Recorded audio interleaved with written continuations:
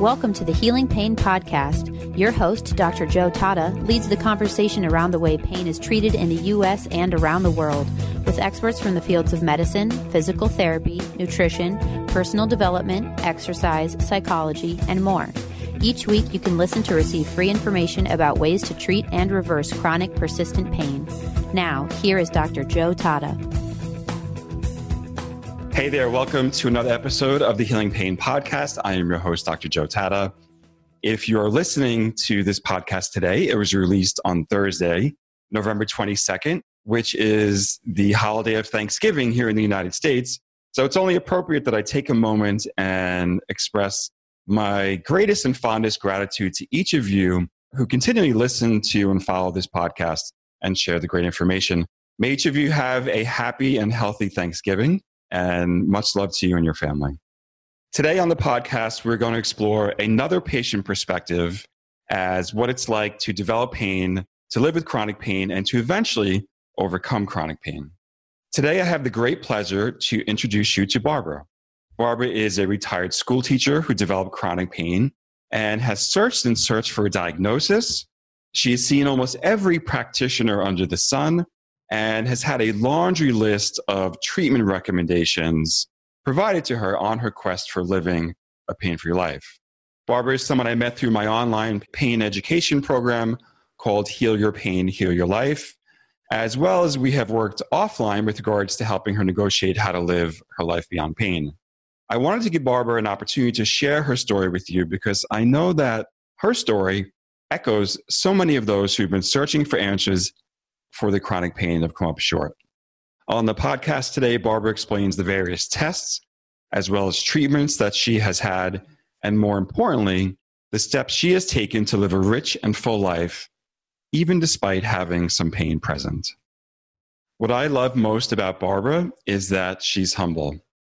Humility is a quality that I feel is in short supply these days, which is why I'm so excited to share her with all of you. Barbara has found that delicate balance of nurturing and taking care for herself, as well as having enough energy left over to nurture and take care for others in need.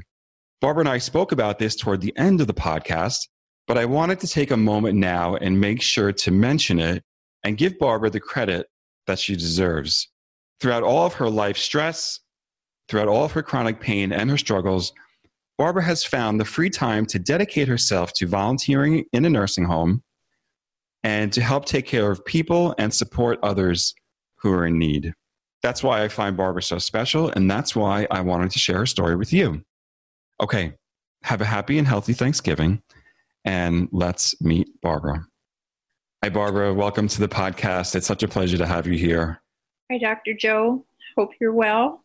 I am well. I know you are too, and I gave you a great introduction to the podcast so people know that you're a client of mine. We've worked together on the chronic pain that you've had. So we're going to talk about your pain story today, what you've been through, and how you've been able to make some breakthroughs.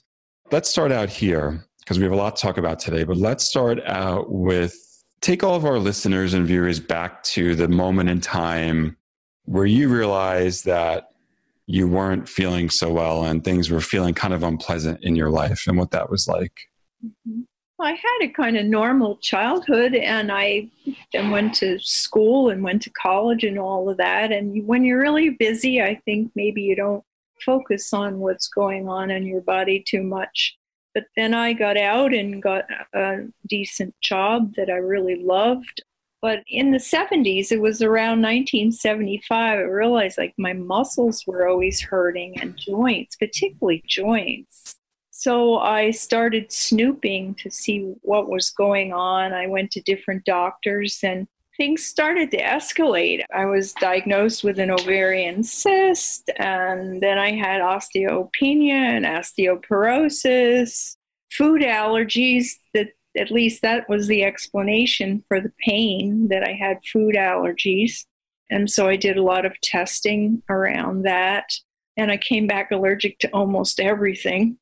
And then there were hormone imbalances. It was one thing after another. And doctors would just recommend, oh, yes, there was ankylosing spondylitis thrown in there, and you can take this painkiller. And I wasn't much for taking painkillers. So I sought out naturopaths, one of which just gave up on me, gave me supplements, but they didn't work. And now that I'm looking back, I'm really feeling like there was a whole way of being that was behind the pain continuing, like we were chasing shadows. And by that, I meant everybody wanted to fix the symptoms. And of course, I was the number one that wanted to fix the symptoms and wasn't really asking, am I doing anything that's making it worse? Is there anything I can do to make it better in my lifestyle or in my thinking? That was not in the forefront. I just knew supplements. And as I look back, I'm saying now I did an awful lot of things wrong, in quotes, but I know that I was doing the best I could at the time. But I had a lot of stressful things happening. I lost a job, I got divorced, I got another job teaching school. I taught school for 22 years. Sixth graders are not the easiest folks in the pond to reach. But I noticed that the pain was getting worse and worse and no solution. Nothing was fixing it. Then I got Lyme disease in, I think that was 2013. And then it was like, wow, feeling beat with a stick, couldn't raise my arms to put dishes in the sink, couldn't put a coat on. So then I was treated for Lyme. You get pretty discouraged and very, very hopeless about everything. But still not getting to the point of questioning, is there anything that I am doing that might be contributing to the intensity of the pain? So in 2019, so wow, wouldn't that be something? 2017, I started going, actually 16, I started going online because online didn't exist before. And because I wasn't getting any answers, I decided to do some snooping and then came across a lot of different podcasts that talked about autoimmunity, that talked about leaky gut, talked about the importance of sleep and exercise and nutrition. So then I started just doing those kinds of things. And I'm beginning to realize that stress happens to people, but what I do with that is the most important thing, adding to or subtracting from the discomfort I have. I think that right there is such a tweetable moment that stress happens, and we know that there's an intimate connection between stress and pain. Mm-hmm. And when you can buffer your stress or manage your stress or alleviate your stress in some ways, oftentimes it helps with the pain. You said something, you gave us a great introduction into a little bit of your history and kind of what you've been through. You said something in the beginning that I want to spend just a moment or two on, and that was the chasing shadows. Mm-hmm. And you and I have spoken in depth because we've worked together, that every time you kind of looked down an alley, every time you went for a search, that there was another kind of shadow, another demon that was there to try to hold on to. And as you know, shadows just kind of slip through your fingers. There, you can't grab them. Take us through all the things that you've tried to stop and alleviate the pain. And I also want to make clear that the pain isn't just physical for me. I had a great deal of anxiety with the Lyme disease that was like takes over your whole body. So that's not exactly physical pain, but I mean, I'll tell you, it's awful. And then the discouragement is another kind of pain, just that total discouragement. So yeah, I went to naturopaths, chiropractors, I did acupuncture, acupressure, Rolfing, Feldenkrais, I think just about everything, Traeger. And I guess I really did expect that they would so-called cure me. And each time they would give a little temporary relief. I'd feel a little bit better for a little while. and then the pain would be there again or something else. And I've now come to the point where I realize I do still need some of those, particularly when I'm in a flare state, but I don't expect them to cure me anymore. I see them more now as a way of nurturing myself. Somebody touching my body, somebody moving a little energy, but I don't expect to come home and never be painful again. Yeah. And of course, you did mention that some of these worked temporarily, but they didn't provide any long-term solution. A lot of people with chronic pain get kind of caught in the same trap you were, where they're trying all sorts of things. I think the worst case scenario of that are people who are on opioids. You are not on opioids, but you did look to supplements for a while. How many different types of supplements? I am still on a lot of supplements I'm trying to, you and I work together to try to wheedle some of those down. And I have to admit that I did go back to the ones that I felt. The part of the problem is supplements come with a lot of things in one bottle, which is what you're trying to accomplish. Take one pill that has multiple things. But because I tend to be sensitive, my body knows right away the minute you put something else into it.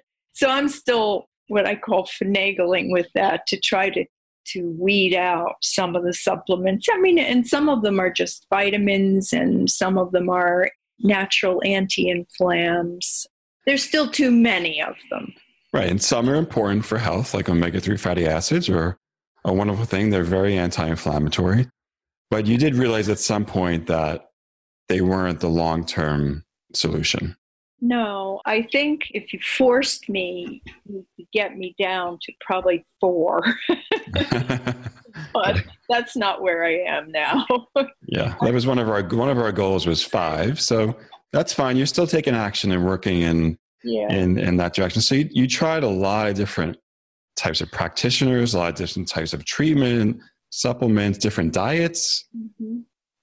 Yeah, I'm still really pretty strict with my diet now, but I really believe in the gut healing part, because once it seems that happened for me, at least that's my explanation, the allergies are gone. The food allergies are not there anymore.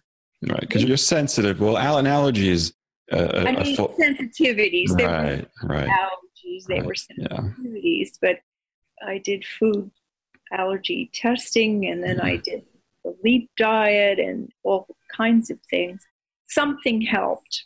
If you had a mental list in your head, or maybe even a list on paper of all those things that you tried that only worked in the short term, what would you say it cost you to go through that entire process of kind of trial and error and all those things? Well, I just know that the naturopathic alone was between $9,000 and $11,000 a year. And that doesn't count the Feldenkrais or the body work or anything like that. So, you know what? Could be another $20,000 a year, easy. Right. So there's the financial cost of going through that trial and error. And then going from appointment to appointment. Yeah, there's time, right? Yeah. And what I learned about myself was, I guess I never realized how obsessive I was, because I'm a bit of a perfectionist. And also, as much as functional medicine really helped me find tests that would help me figure certain things out, like I found that I had some infections in my gut and some supplements that were missing. Those were very helpful, but what functional medicine unfortunately got me into was find the root cause. And being the obsessive person that I am and the perfectionist, I just kept going down further and further, and then getting more and more frustrated with not finding a root cause. Right. I'm in a place now where I'm saying there are probably 6 root causes, but how can I can't keep going there. And I'm 71, So I don't have the time left. What you bring up, Barbara, is a really important point. And if I had to take you back to a moment where you had spent a lot of money, you had spent a lot of time, you already mentioned you were feeling discouraged because you were trying these things that are working short term, but they're not working long term. If I kind of had like a little camera, a hidden camera in your living room, and we can look at you at that moment where you figure out maybe there's no root cause. Mm-hmm. What was that like? Well, it was more like maybe I'm the root cause. That may sound strange, but I guess I never realized how much I was. Now, when I say I, my brain, my thinking, my beliefs were definitely exacerbating everything and maybe even driving it. I'm not completely pain-free now, but when it comes, I don't get so crazy about it. And I think there have been pieces. The awarenesses have come a little bit at a time. Some from the webinars, different programs, and then your program on Heal Your Pain, Heal Your Life. Because what I liked about that was you highlighted everything. I had already been doing nutrition, but I wasn't doing the exercises, and I certainly wasn't being mindful. And so that was sort of the first little, oh, well, maybe there's something about my thinking. I'm not exactly sure why, but I always tended to look at what was wrong and what was missing. So I used to laugh at myself and say, I'm the queen of loss. Mm-hmm. And there seemed to be no reason for that. I don't have cancer. There's so many people that are so ill. But I went to what wasn't enough. What the glass was always half empty. And I was beginning to watch myself do that and get really discouraged with that. Like, why am I doing that?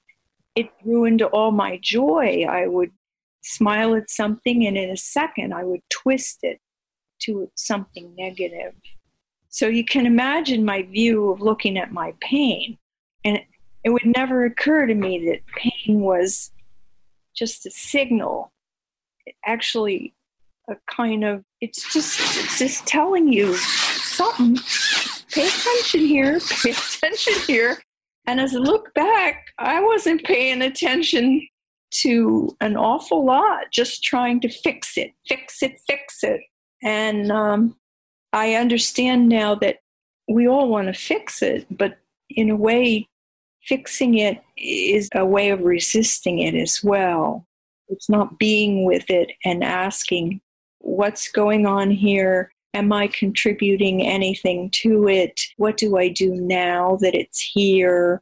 So I've completely shifted. I think your second program was just an eye-opener to me. I just had no idea. Now I could draw a line. I can say, okay, beliefs lead to thoughts. Thoughts lead to emotions. Emotions lead to actions. If you do it long enough, you're now in a pattern of habits.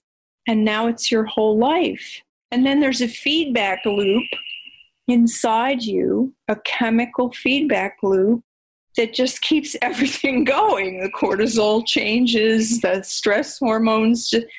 So with that awareness now, I'm really careful of where's my head now? What am I thinking? Am I in the present, or am I catastrophizing? What if this happens? What if this happens? Oh, this might be this. I have to be vigilant all the time, but I'm grateful to have that awareness. Right. So a lot of the process of, I have to say, Barbara, you spent a lot of, obviously, a massive amount of time going through the steps of figuring out what is it, what's going to work, can I try this? You tried everything, and everything you did makes perfect sense. It's something that every single person would do if they were in circumstance. However, the one thing that sticks out to me today, and you have said it just beautifully, is that the resistance to the pain was probably my biggest problem. And once you started to kind of open up to that resistance and kind of just crack the door a little bit and allow some of the unpleasantness you were feeling to be there, then things started to kind of change for you. And once you started to notice that there were thoughts along with the physical pain in your body, that's when Barbara started to really change, right? Mm-hmm. And what I found was that the resistance wasn't just against the pain. The resistance involves, well, my classroom wasn't good enough. My mother wasn't good enough. I'm not good enough. That there was resistance of, oh, it's raining today. It's not to say I didn't enjoy being alive. I love life. But I really realized that I kept focusing on all the things that I didn't want to be there, like a spoiled little child having a tantrum. So, and the resistance carries an angst with it. What I mean by that is there's a passion behind it. There's an energy and an emotion behind it that says, I don't want this. Go away. And I'm learning now to back up from that and just say, well, here it is. In every aspect of my life. And that is making life easier. You know, whether it's a friend that's just a little squirrely, I just say, well, that's who she is. Or that's not my circus, not my monkeys. I'm learning to back away from before I get to that point where I'm resisting or... Including pain, right? Including pain, yes. The other thing I learned from your program is part of the obsessiveness that I have to get things to be right, or what's the right answer? What's the perfect, I learned that there isn't any. There isn't necessarily a right answer. There's just an answer that's maybe the best one for the moment. And then there are consequences. And then whatever happens, I'm strong enough to deal with those consequences. And you taught me pacing. I don't pace myself. I'll get going. I had a situation with mold in the house. I pushed myself, 6 hours a day. I'm realizing I can't do that now, or I'm going to be in pain. And whether that's because of my age, whether it's because of leftover this or that, it doesn't matter. I can't be that obsessive anymore. I can't watch webinars for 6 hours. I can't clean my house for 4 hours.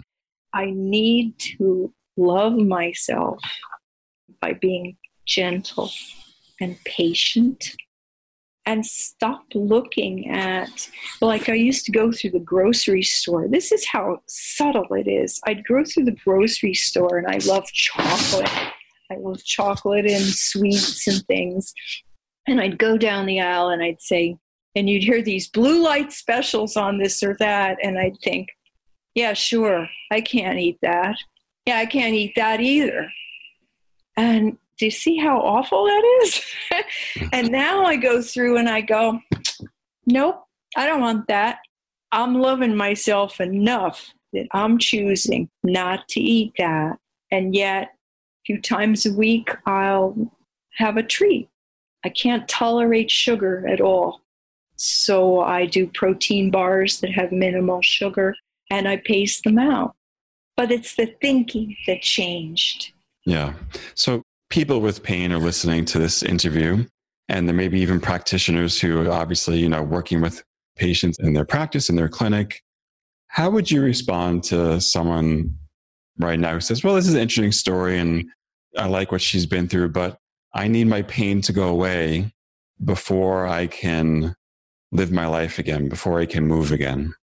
Well, I honestly can't say I did that, because even if I was in pain, I was still forcing myself to snowshoe if I couldn't go an hour, I went 10 minutes. I mean, I was still forcing myself. I'm enough of a rebel that I would still do that. In fact, I've had to go the other way. I have to stop pushing and go back and be a little more gentle, as opposed to the person that feels they can't do anything.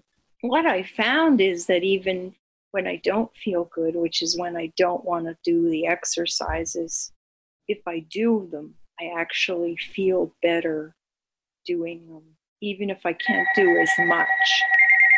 Oops, there's my phone, but I'm just going to ignore it. So I think that not doing is actually worse for you.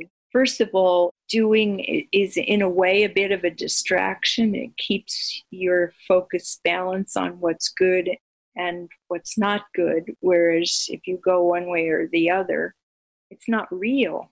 I was so focused on what was wrong. And I couldn't go the other way to focus on everything that was great. But now I strive for something in between.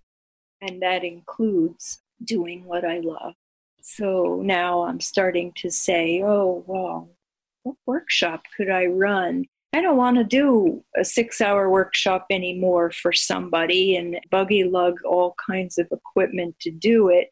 But I sure would like to do something. I work at a nursing home. I volunteer there. And I still, I'm thinking of setting up some poetry workshops, which are one of the loves of my life. And trying to be more present when my cat is sitting on my lap instead of him being a distraction. Oh, go away, I'm working. I'm really looking at his ears and his fur and receiving his love instead of pushing to work. So you can see I'm a little backwards from people that don't, with pain, that don't feel they can do anything. I have to pop back down a little, especially if there's a flaring. Yeah, you've learned to pace your activities, although I think as you just mentioned, things have started to kind of come back into your life again. Yes. Poetry has come back. You realize how important it was for you to volunteer at the nursing home. You and I have talked about that in depth. So once you created space for some of this unpleasantness, whether it was the physical pain in your body, whether it was feelings of anxiety you mentioned, once you kind of said, okay, I can kind of carry this as well as do other things, then life started to kind of build back for you. What's at the base of it, I think, for me was I didn't realize the depth of self-love and what that means. That means the whole ball of wax. It means Barbara who's able to snowshoe and Barbara who's not able to snowshoe. And as I work with older people, I can see I'm moving in that direction. It's inevitable, but there are people I admire who are in their 90s and still care who wins the race and who's going to be voted in. I mean, at 99, I have a friend he can't see.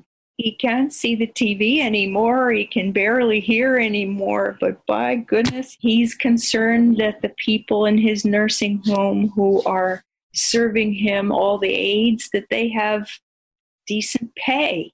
Who at 99 cares that the people who are helping them have decent pay? Well, he's teaching me that I do. That I can be in discomfort and still do what's important for me to do. So I know it's really hard for people whose pain is really severe. I've had the so-called luxury of it ebbing and flowing. It comes and goes. It's strong, then it's not strong. But everyday pain, that's a real challenge. And I think you have to be even more vigilant to, if that's your situation, how can you be gentle? How can you be loving? Are you worth it? Underneath, do you feel you are or not? Mm-hmm. And what would you say to someone who's listening to this podcast who doesn't really know which direction they should go in? So they're not sure, should I try diet first? Should I try nutrition? Should I work on, noticing some of these unpleasant thoughts that I have? What would your advice be to them? It's awful lonely doing it alone. A lot of blind alleys. So I think your program was a godsend, and I enjoyed doing it with a small group. I did another rather long-winded program. I'm not sure if you want me to mention it or not, but that was very helpful as well. But it was big. What I liked about our program together was that it was just a small group, maybe 10 people, and we could see each other and bolster each other. So I would say to them, if they can't get involved in your program, at least try your book. Your book is the scope is big. It's a very large scope. And then maybe just single out one place to start, because you can't do it all at once. Yeah. And I found I needed the direction. Small steps are oftentimes big leaps. Yes. Yeah. If the person's listening were thinking that they identify at all with my beliefs or my thoughts, then I would try I don't know if you're even offering the reverse pain program, but that was life-changing. But now you're not there anymore, so I have to continue on. But I've learned, I've got some tools. Yeah. So the program came to an end for you, but now you have all these tools to move forward with, and like you said before, you've rediscovered.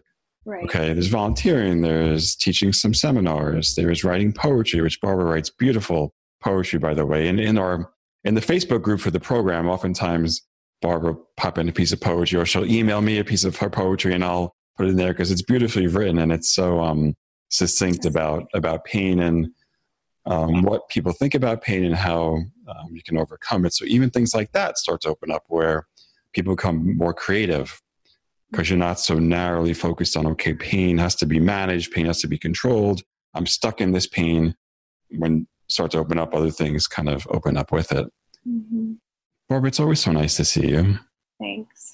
And I so appreciate you sharing your story with everybody, because I think as unique as your story is, all of our pain stories are unique, but there are certain little seeds in there that people can hear in themselves. And I think just by you talking about it, people are going to start to make some breakthroughs. Yeah, I think that's the key, is that you get a hit somehow when you listen to people. You'll say, oh, yeah, maybe I do that. You begin to identify with different pieces of it. And when you feel that hit, that's one place to start. We do that with poetry. When you write, you'll get a little twinge or something that says, ooh, there's something under that. Yeah. And you begin to snoop that avenue out. So, yeah. Well, I hope it's been helpful. The biggest seems to be the resistance, and watching, being mindful. What am I doing that's helping or hurting, while you're snooping out other avenues? Right. It's not that you don't do anything. It's right. You do something, but it seems to have to be balanced with, what am I contributing to it? What am I helping? Am I hurting? What could I be doing that would... I love music, for instance, so I try weekly to go to some house concert or somewhere to get a hit. It's like adrenaline. And it picks me up. So, try to find that piece to keep the pain in balance. All right. So there's that place where you kind of drop the struggle, and you drop the need or the really desire to want to kind of smash that pain into a million pieces. So it's a powder that you can no longer see or feel. And then you just start going back to the things that you enjoy in your life. Right. Well, I'm a controller, and so having to let go of control is huge. Yeah. Not easy. Well, Barbara, I have so much gratitude for you to hop on a video call with me and do this, and to share your story, to share your entire experience of what it's been like for you. So I have so much gratitude. I love you, and thank you so much for doing that. I hope you're there to help a million other people. Yeah. We're working on it. We're working on it, right? We are working on it together. Yeah, we're waiting. We're all waiting for your next program. Okay. I want to thank Barbara for being on the podcast. Please take the time to share this with your friends and family, because this, as I've mentioned before, I've had on literally hundreds of physical therapists and psychologists and physicians and all sorts of practitioners. But I think there are so many important pieces that you can learn from a patient story. Just share it with your friends and family on Facebook. Make sure you sign up for the podcast each week at drjoetata.com/podcast. So I can send you the new podcasts in your inbox each week. Again, I said so much gratitude for Barbara for being here, and we'll see you all next week. Much peace. Thank you. Thank you for listening to the Healing Pain Podcast. For more information on this episode and access to links discussed, please visit drjoetata.com and click on the podcast tab, where you will find the blog post for this and all previous episodes, and can sign up for Dr. Joe Tata's email list to receive the latest information on chronic pain. Also, make sure to stay connected on his Facebook page at Dr. Joe Tata.